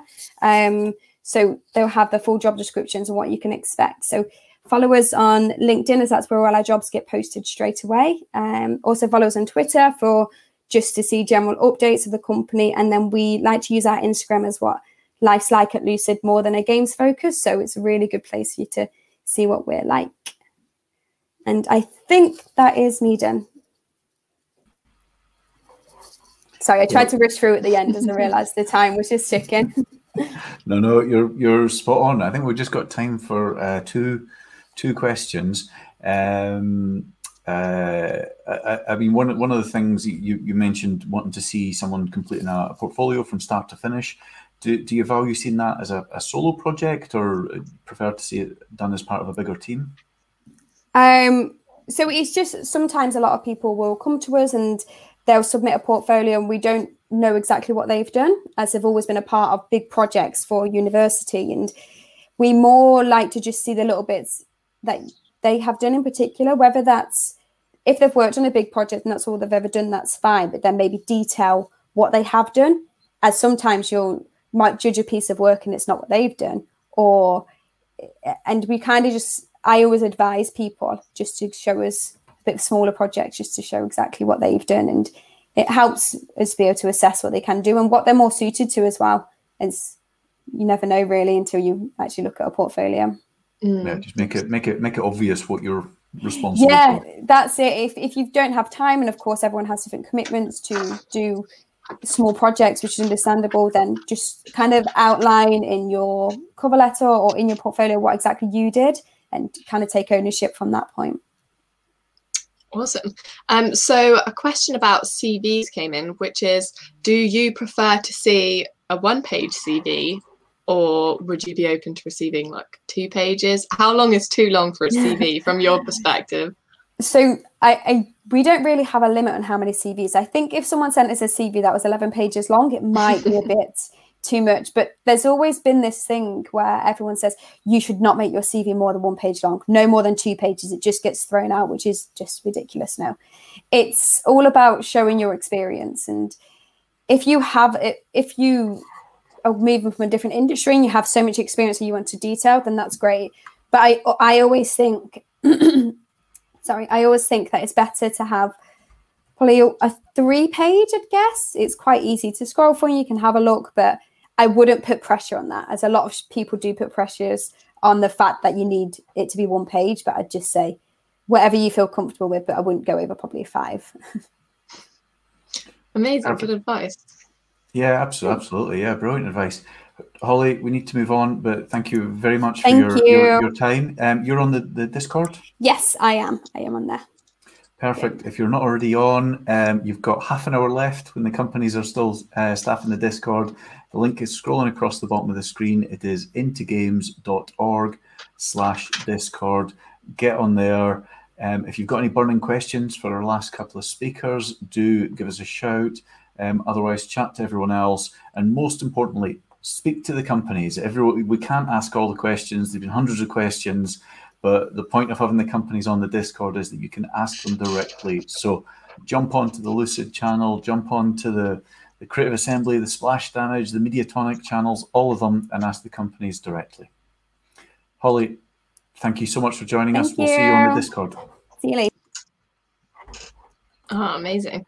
So that's some really good advice. I very much recommend going and asking Holly any follow-up questions. If you do have them, that's on the Discord again. So next up, we have a French company with 18,000 staff members posted over 40 offices around the entire planet, including several in the UK. They develop and publish global AAA hits like Assassin's Creed, Far Cry, and Watch Dogs. Please welcome Andrew Poxton from Ubisoft. Hi there, Georgia. Thank you. How are you doing, Colin?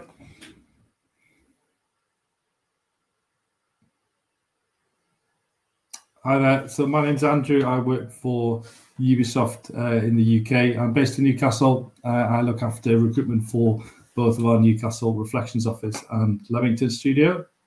As I mentioned, lots and lots of blockbuster games and a huge amount of people that work for the business. But obviously in the UK, we have our own sort of separate culture. There's about 320 of us in the UK at the minute and continue to grow year on year. A really eclectic bunch, really, really good group of people.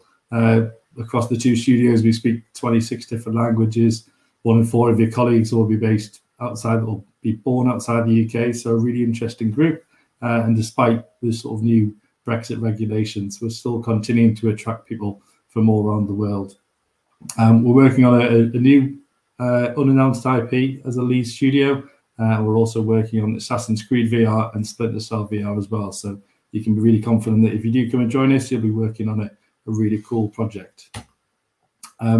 Today, I'm just really going to go through a lot of these sort of industry pathways, the different ways that you can join the business, and obviously the recruitment journey, what it looks like, and a few hints and tips to help you get through the door as well. Graduate recruitment, it's a huge part of our long-term sort of plan for the studio. Lots and lots of us really successful employees came through this, and we'll obviously continue to make this successful. It's the 4th year that we've done this independent from our head office in Paris. We just really like to be able to really engage with the graduates from the UK universities and previously international students as well. The competition is very, very high, as you probably expect. We've had more than 10,000 applications across design, art, programming, production. So it is, there's lots of competition, but we do try and make it as fun, as practical as possible, so you can really have a chance to showcase your skills that you've got through academia and also passion projects and game jams too. Over the last 4 years, we've hired 60 graduates, and there's probably 22 going to be joining this year as well. Everyone joins on a 12-month fixed term with a job to follow on after that. Over the last 4 years, we've retained 80% of our new starters. It takes an average of 21 months to have people progress into an intermediate level. And last year, we actually had our first graduate from the first intake who's made it up into a leadership role, which is really, really good as well. As well as graduates, we're also sort of opening more and more what we call junior hires. This is something which is not just for fresh graduates, but someone who, maybe has travelled, worked in a different career, and has now realised that their sort of passion is within the games industry. We typically try and hire really interesting, curious, inspired people with an entrepreneurial approach. So we appreciate that not all of these people will come straight from university and go straight into the world of work. And it's also not just the juniors that we hire as well. We also do keep our eyes open for other industries and people who have a passion for game. That's typically in possibly the more technical departments like programming. And one really good example of this is last year we hired someone who's a veteran of his own industry. You won't mind me saying he's in his 50s, has a lifelong passion for games, really, really wanted to work in it. But sort of by the time that he realised this, he was really at a position in his life where he wasn't really able to move into a more junior role. He ended up joining last year as a programming manager, so a bit more hands-off, so he didn't need all of the game-specific skills, but it's been a really, really good addition to manage the team, build a really strong technical fundamentals that the programming team needs, and he's brought some really, really good ideas. So that's just evidence that even though, he's had a really good career, it's never too late to get into the job that you really, really want. As well as looking at how you get into the business, I think it's really important as well to look at the internal progression. We don't just bring people in at junior positions and they stay still. Part of our ongoing growth is to help people sort of move up through the business, and we have different routes to really sort of suit whatever your desire is really. We have the sort of traditional management route.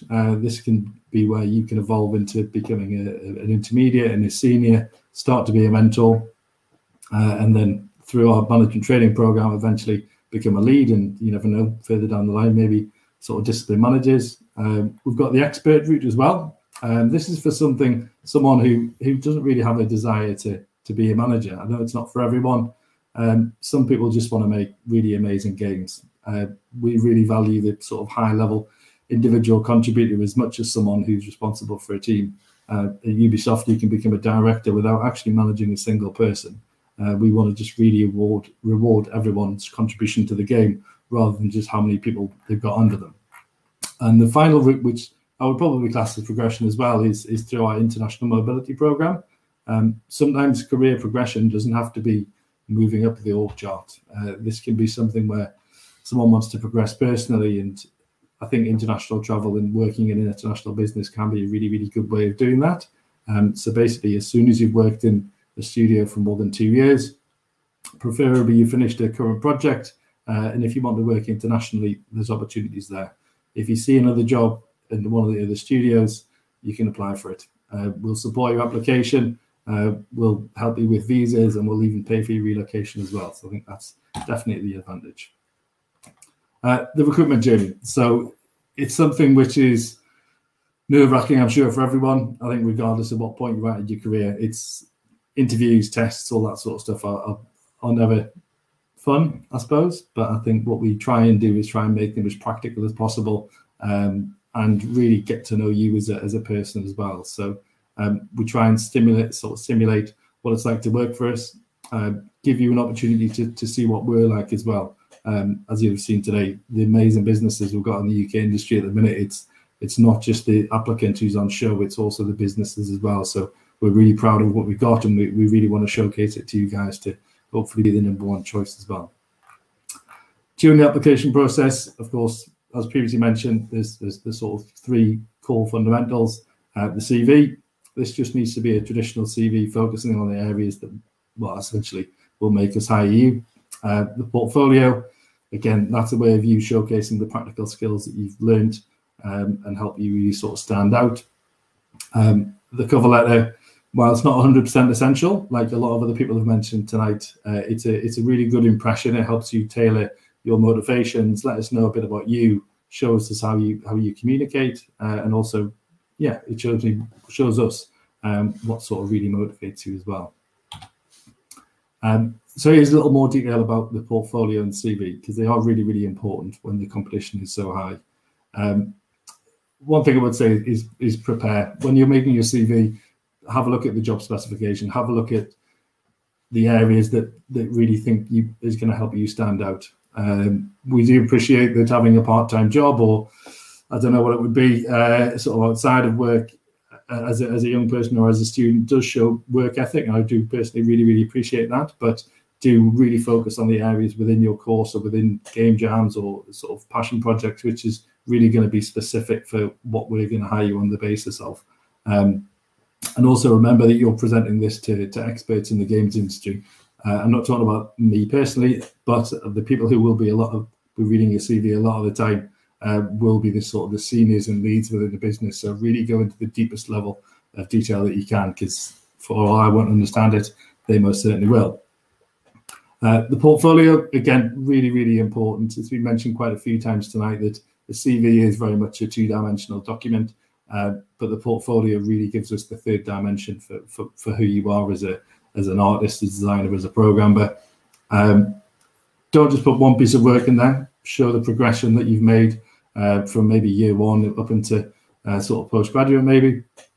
Add a variation of work in there as well, so we can see how you apply the fundamental skills for what we're looking for into lots of different contexts. Remember, if you worked at a business like Ubisoft, for example, you could be working on the next Assassin's Creed, you could be working on Just Dance, or you could be maybe working on a VR project. So having a really strong grounding in fundamental skills is really, really important. Please make sure the portfolio is targeted towards the job that you're doing. We've got a graduate program running at the minute, and there are a lot of people who are sending over probably a bit more of a generic portfolio. I know a lot of the game degrees are fairly broad, but if, for example, you want to be a level designer or if you want to be an artist, really tailor your portfolio towards that. I appreciate that you may not know exactly what you want to be right now. I think just working in games is probably a driver for a lot of people, but do try and tailor it towards a specific job that you're applying for as well. And remember as well, add all of your documentation, put all your working out, a bit like the good old maths exams. We don't just want to see a final product or an answer, as it were. If it's in character development, if it's the functionality of a sort of an enemy AI or a level you're building, we want to see all of the elements that went towards all of the decisions that you made, how you got there, and sort of the rationale behind it as well. So that's just as important to us. Game jams, it's something which has been mentioned quite a lot. I know it's something which is becoming bigger and bigger within the industry, and some of the portfolios I've seen already this year have a huge amount of information from game jams. I think it's a really good example of working in a team, of working to deadlines, working to a tight brief. And I think, again, it really simulates what it's like to work and really showcases what you've got to offer us. I would make sure, obviously, you document it, you show all the parts that you've done. And as well as that, I think, again, another trait we look for is someone who is able to be humble but be proud of the work we've done. So if you worked in a game jam or you worked as part of a larger team and there's someone who worked with you who's really good, make sure you give them a shout out. I think that's a really, really good quality for someone joining a big team. Last year, we actually ended up hiring 2 people from the same master studio. If you look on the left, that's actually a picture of their game. And there was a team of French students who were doing a master's. One was a level designer, and he gave a shout out to one of the technical designers who really, really helped him create something really, really good. We actually ended up hiring them both, and they actually now both live in Newcastle, just around the corner from me, actually. And they moved over here together. So that's been a really, really good hire. And that came from someone who was, straight out of university, having this sort of self-awareness and humble nature to shout out one of his friends. So definitely recommend doing that. The recruitment process. So I suppose it's fairly similar, I think, across lots of different studios. But to start with, it is just the CV and portfolio screening. So make sure it is communicated as accurately as possible. You've probably spent 3, 4, 5, 6 years building your experience. So please do show off all of the skills you've got and really show us what you enjoy doing, what you've done, and how you've grown as a person who is looking to get into the games industry. We then move to a test or a practical assessment. I think that's probably a more polite way to put it.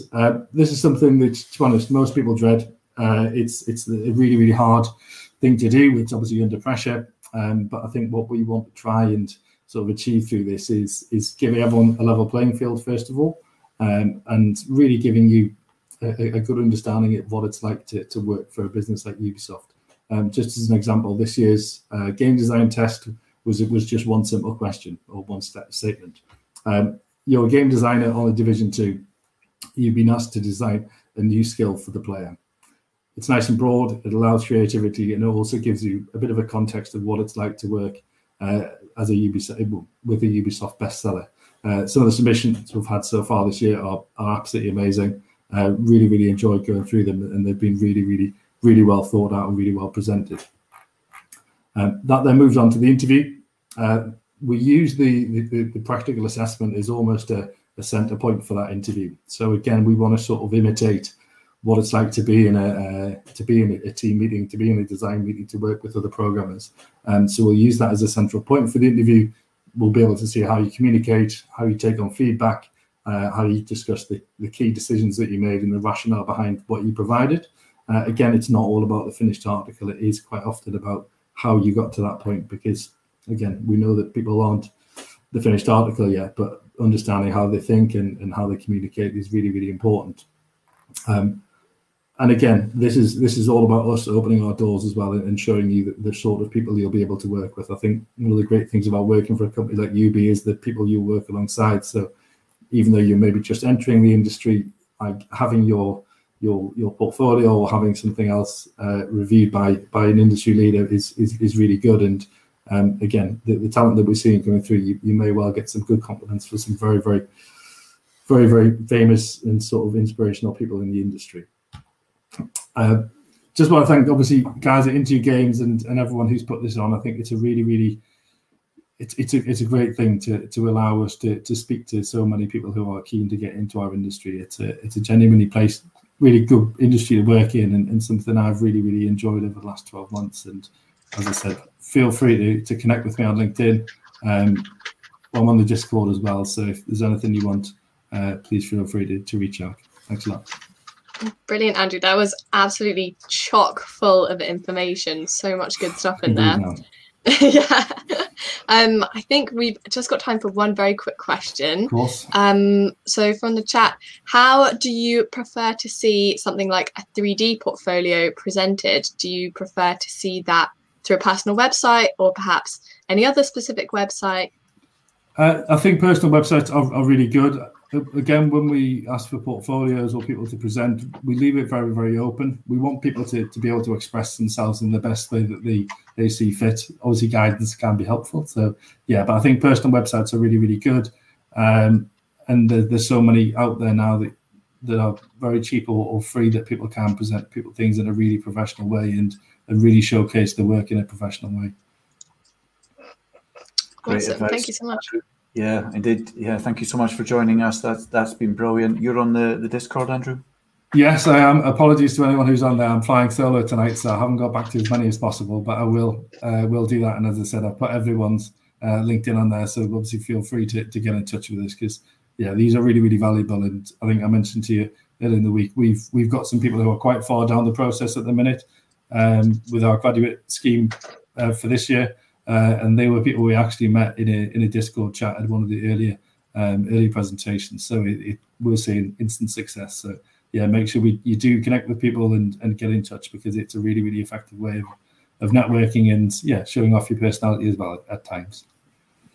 Absolutely. You heard it here first. You can get a job in Ubisoft through Games Jobs Live and into games. It is true. So please be the next ones. Join our next stream and tell us about how you got into Ubisoft from this very stream. Andrew, we need to move on, but thank you so much. Thank you very much. Cheers, guys. Great. Okay, moving on. Our final company of the day isn't actually a game developer, but they are an organization with some great schemes that I think a lot of you are going to be really interested in. Funded by the UK government to support the UK's games industry, Transfuser is part of a non-profit organisation with the remit to support the UK's game development ecosystem. From Transfuser, I'm delighted to have Deborah Farley.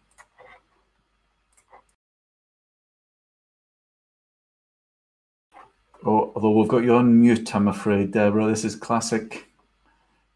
Yay, I did the classic thing. Thanks for having me, everyone. And I'm going to nip straight into my slides. I'm just conscious of time. So yeah, so I'm work with Transfuser. I've worked with the program for 5 years now, and Colin did a great introduction in terms of who are we. We're a community interest company. We're not for profit, and we run currently running 2 projects which are funded by the UK government.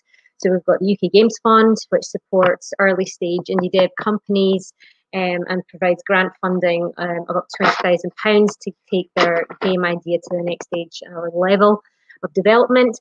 But what I'm going to talk to you is about Transfuser, and which I hope is of interest to a number of students or graduates. And I see there's quite a lot on Discord and there's a lot on the channel. So, and for those who are kind of looking further forward and looking about what they're going to do when they graduate, this is a real ideal opportunity for you.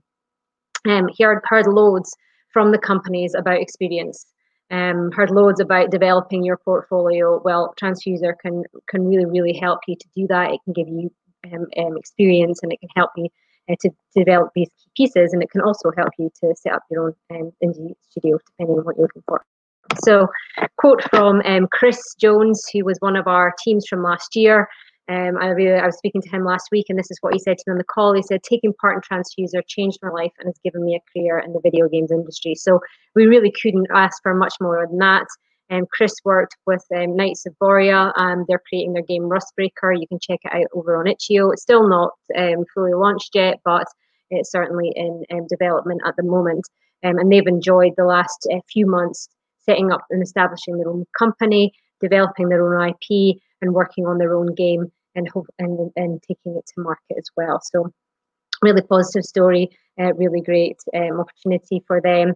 They were part of Falmouth University. They were based there, and I did see earlier that there was a few folks from Falmouth joining. So a little bit of information about them. So what happened last year to make this such a life-changing experience for Chris? So this is some of the stuff that our teams were involved with. We obviously had to pivot our offering, so everything went online. We opened it up, so it was not only just about setting up our own studio, but also developing portfolio content and looking at careers. We had 27 teams take part. We had over 120 team members.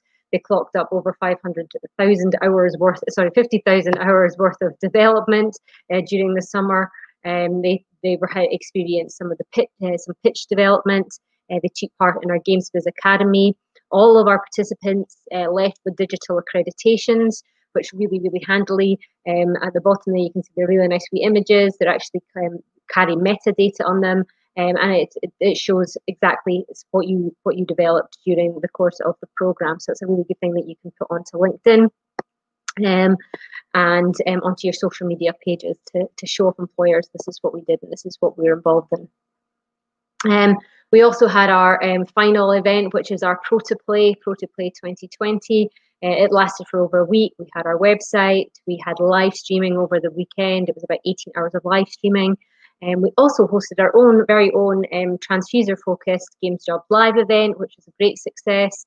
And then we had the opportunity to pitch for the £20,000 UK Games grant funding, of which 4 teams were selected for that funding. So what's on offer to you this year? So we've taken what we did last year in terms of it being virtual, and we're going to offer that again this year. And there's 3 pathways that you can choose and that you can opt into: our enterprise pathway, employment pathway, and our environment pathway. Our enterprise pathway is aimed at graduates. So this is for those who've graduated between June 2019 and September 2021 this year. This is all about if you're wanting to start a studio. So if you've got a slight inclination, thinking, oh, I wonder what this is going to be like. I kind of fancy being my own boss, or I'd really like to take our own IP and see how far we could go it and release it and try and make some money out of it and find out what does it take to be an indie dev. Then this is the pathway for you. You don't have to be dead set about it. It's not like you have to want to do this. But if you have an inclination that you want to find out more, then yeah, definitely go for this. We're looking for teams to be full time on this. So during their participation, they'll be working full time on it as well. And there's a list of stuff that you would get out of the enterprise pathway from taking part. The next one is the employment pathway. So this is all about getting hired. So this is open to university students and graduates. So from 1st to 3rd year from England, and I think it's the 4th year in Scotland, and then graduates as well. So this is all about a summer of fun making games. It's a bit like a big long game jam.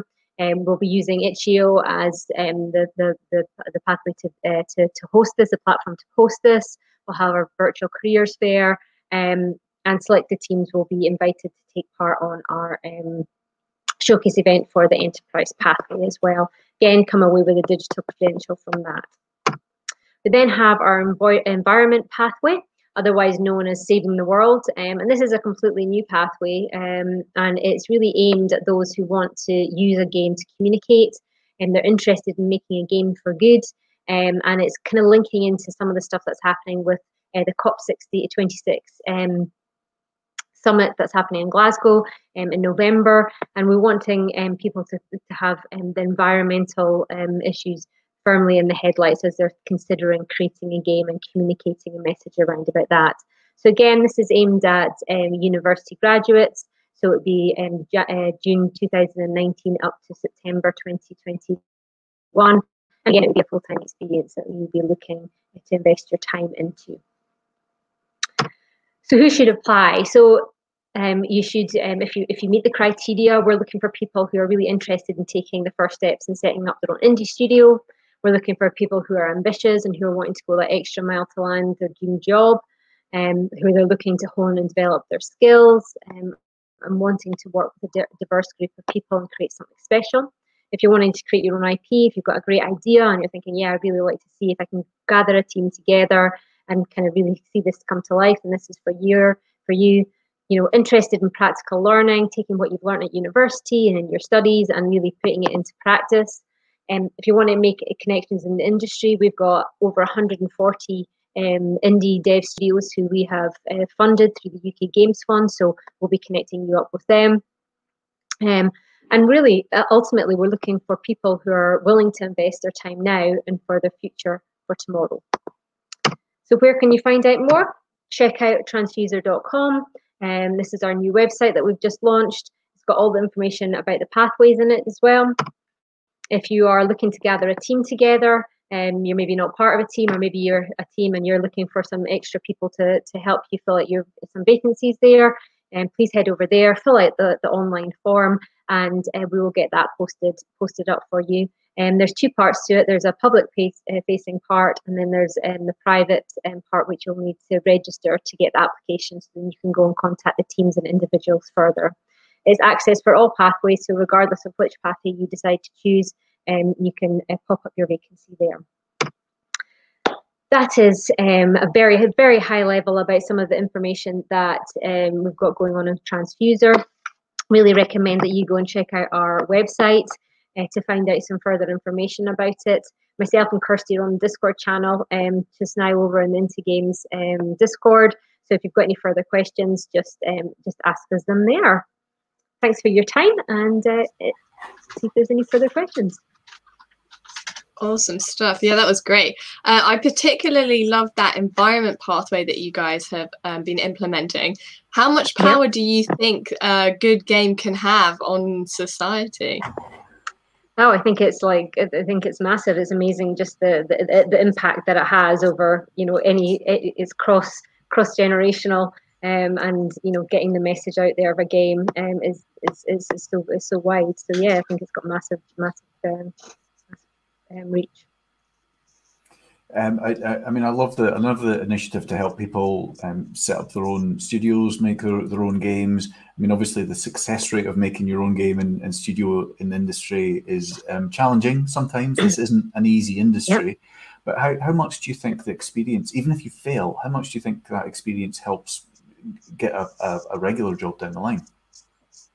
Oh yeah, I mean, I think it's massive. I mean, we always see Transfuser as such a learning. It's all about learning.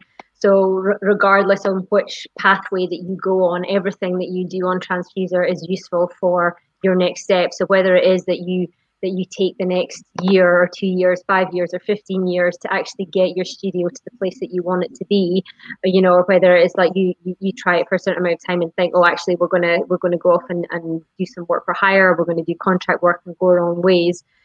When we speak to our Transfuser teams who've had had experience in it and gone and done it, they just say it's just been, as Chris says, a life-changing experience, and it's opened up their eyes to actually what is it like to work in the games industry, and what are some of the stuff that we actually don't kind of realize, that just making a game, that is one element to it, but there's so many other parts as well to the industry that you can get involved in. So yeah, so it's every day is a school day as far as we're concerned.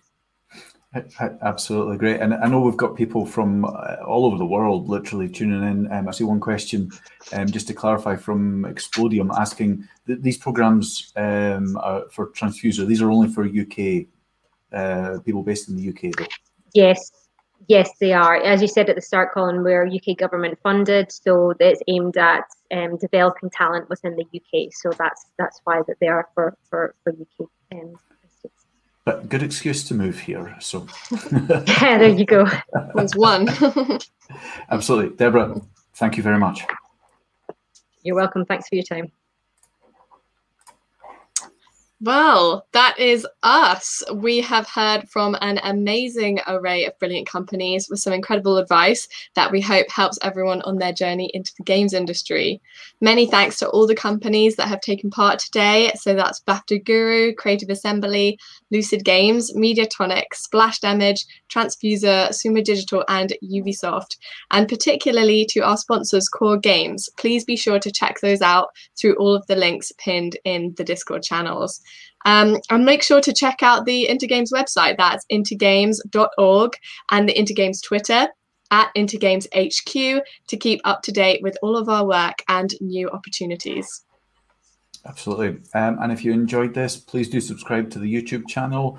There are more Games Jobs Live events coming up, including one focused on jobs around the London area. Let me just bring up the dates.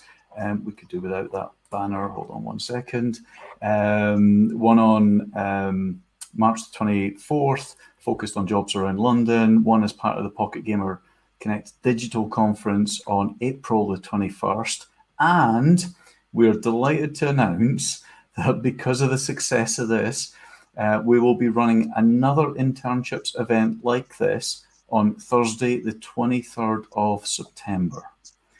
To sign up, get over to the website gamesjobs.live, where you can also sign up to the Games Jobs Live newsletter to keep up to date with all future events. And be sure to check out our interactive map of all the jobs in the games industry across the UK. This hasn't actually been properly announced, so you're literally the first to know. The companies are on Discord for a little while longer. In fact, it's past 6 p.m, so they'll start to disappear. So get your last questions in. From my point of view, I'd just like to thank Georgia for being an amazing co-host. Thank you so much, Georgia. And thank you to everyone at Into Games for helping organise this. It's been great. Thank you, Colin. And to everyone out there, we really hope to see you all in the games industry very, very soon. Thank you so much for watching.